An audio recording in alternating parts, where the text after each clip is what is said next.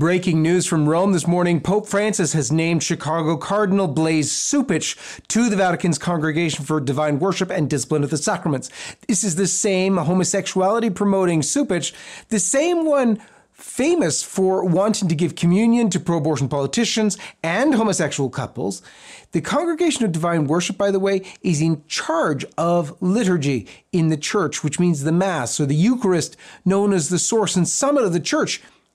You know, Satan obviously knows where to strike.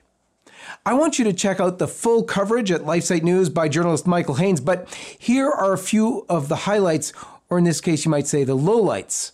But this is the John Henry Weston Show, so stay tuned.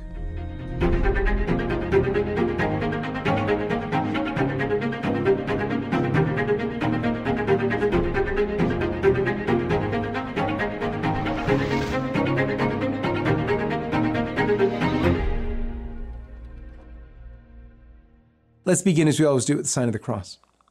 In the name of the Father, and of the Son, and of the Holy Ghost. Amen.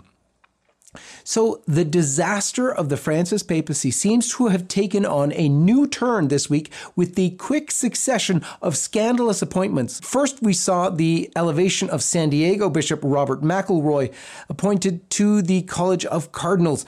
And just today, we see Pope Francis appointing Blase Cupich, among others, to the Congregation for Divine Worship and Discipline of the Sacraments. So usually in the midst of Francis scandals, there would have been some kind of orthodox sounding story so as to soften the blow of the scandalous appointments. But now it seems there is a no-holds-barred approach. Some people have suggested that perhaps Pope Francis is dying and wants to get in, all of the activity that he wants in. But we don't know about that. However, to understand the gravity of the appointments, let's focus on the liturgical approach of Cardinal Cupich. First of all, remember that he has been doing whatever he could to restrict the traditional Latin Mass. But moreover, here, watch this. This is Cupich presiding over a Mass in what looks like a high school gymnasium, where at the beginning of the Mass, people stand as the dragon comes out. Yes, you heard me correct. It's a dragon that comes out and is blessed by Cupich. No, I'm actually not kidding. Watch it for yourself.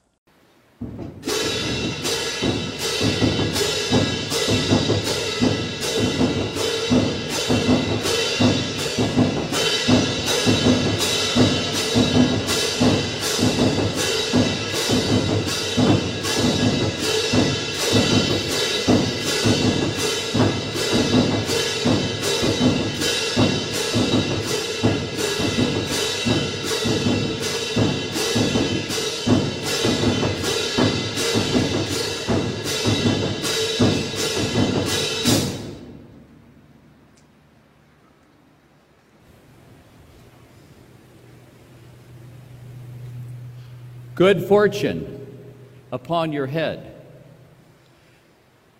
miraculous light glittering to your eyes, your ears capturing sounds from all directions.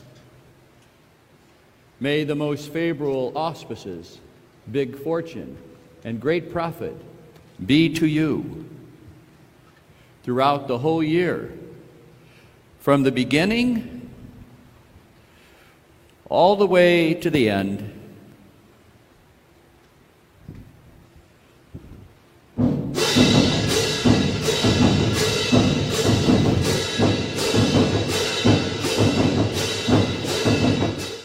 And if that's not enough, watch this Mass where Archbishop Cupich, presiding at it, right at the point actually after consecration where the priests and the deacon sometimes, but the priest or deacon or both, lift up the body and blood of Jesus in the chalice and the sacred host and offer Jesus to the Eternal Father. The priest usually says there, through him, with him, in him, and so on.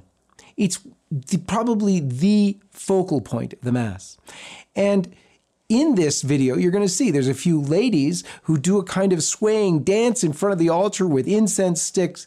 It's called a smudging ceremony that takes place right in the middle of the Mass. Watch this for yourself.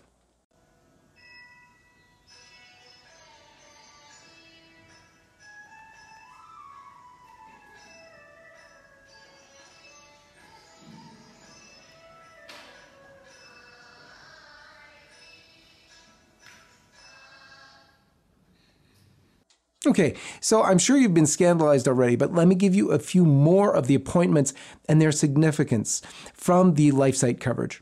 So, Cardinal Luis Antonio Tagli, prefect of the Congregation of Evangelization of Peoples, hailed as a possible future pope and known for his promotion of the LGBT ideology, is also appointed to the congregation. Also, Cardinal Kevin Farrell, the prefect of the Dicastery for Laity and Family and Life, who is also opposed to the Vatican's ban on same-sex blessings and the current papal Carmelengo, he's appointed to the congregation as well. Farrell, by the way, was a close colleague of ex-Cardinal Theodore McCarrick.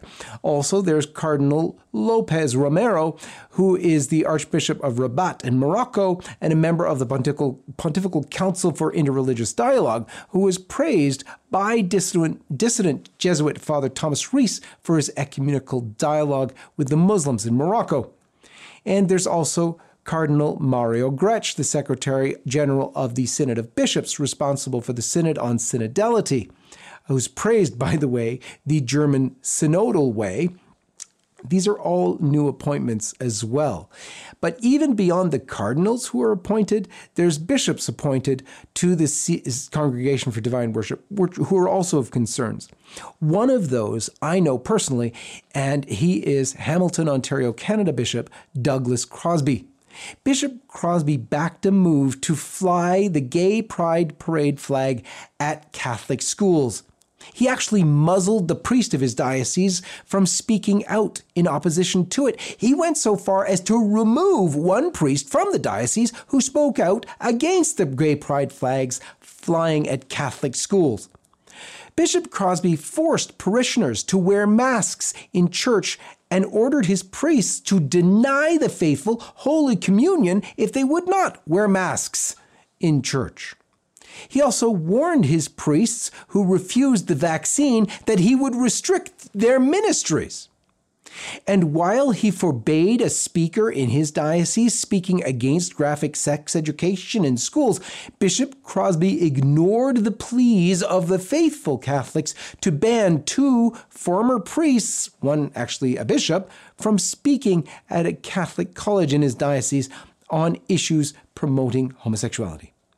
This is unbelievable. This is Bishop Douglas Crosby, and yet, despite all of that, he's been appointed to the Congregation for Divine Worship. Again, go to LifeSite News, check out the full story from our journalist Michael Haynes, which we had up earlier today. This is the John Henry Weston Show. And just before I sign off, I want to tell you, we have our 25th anniversary this year in Naples, Florida. Go to gala25.lifesitenews.com for more information. I hope to see you there. God bless you.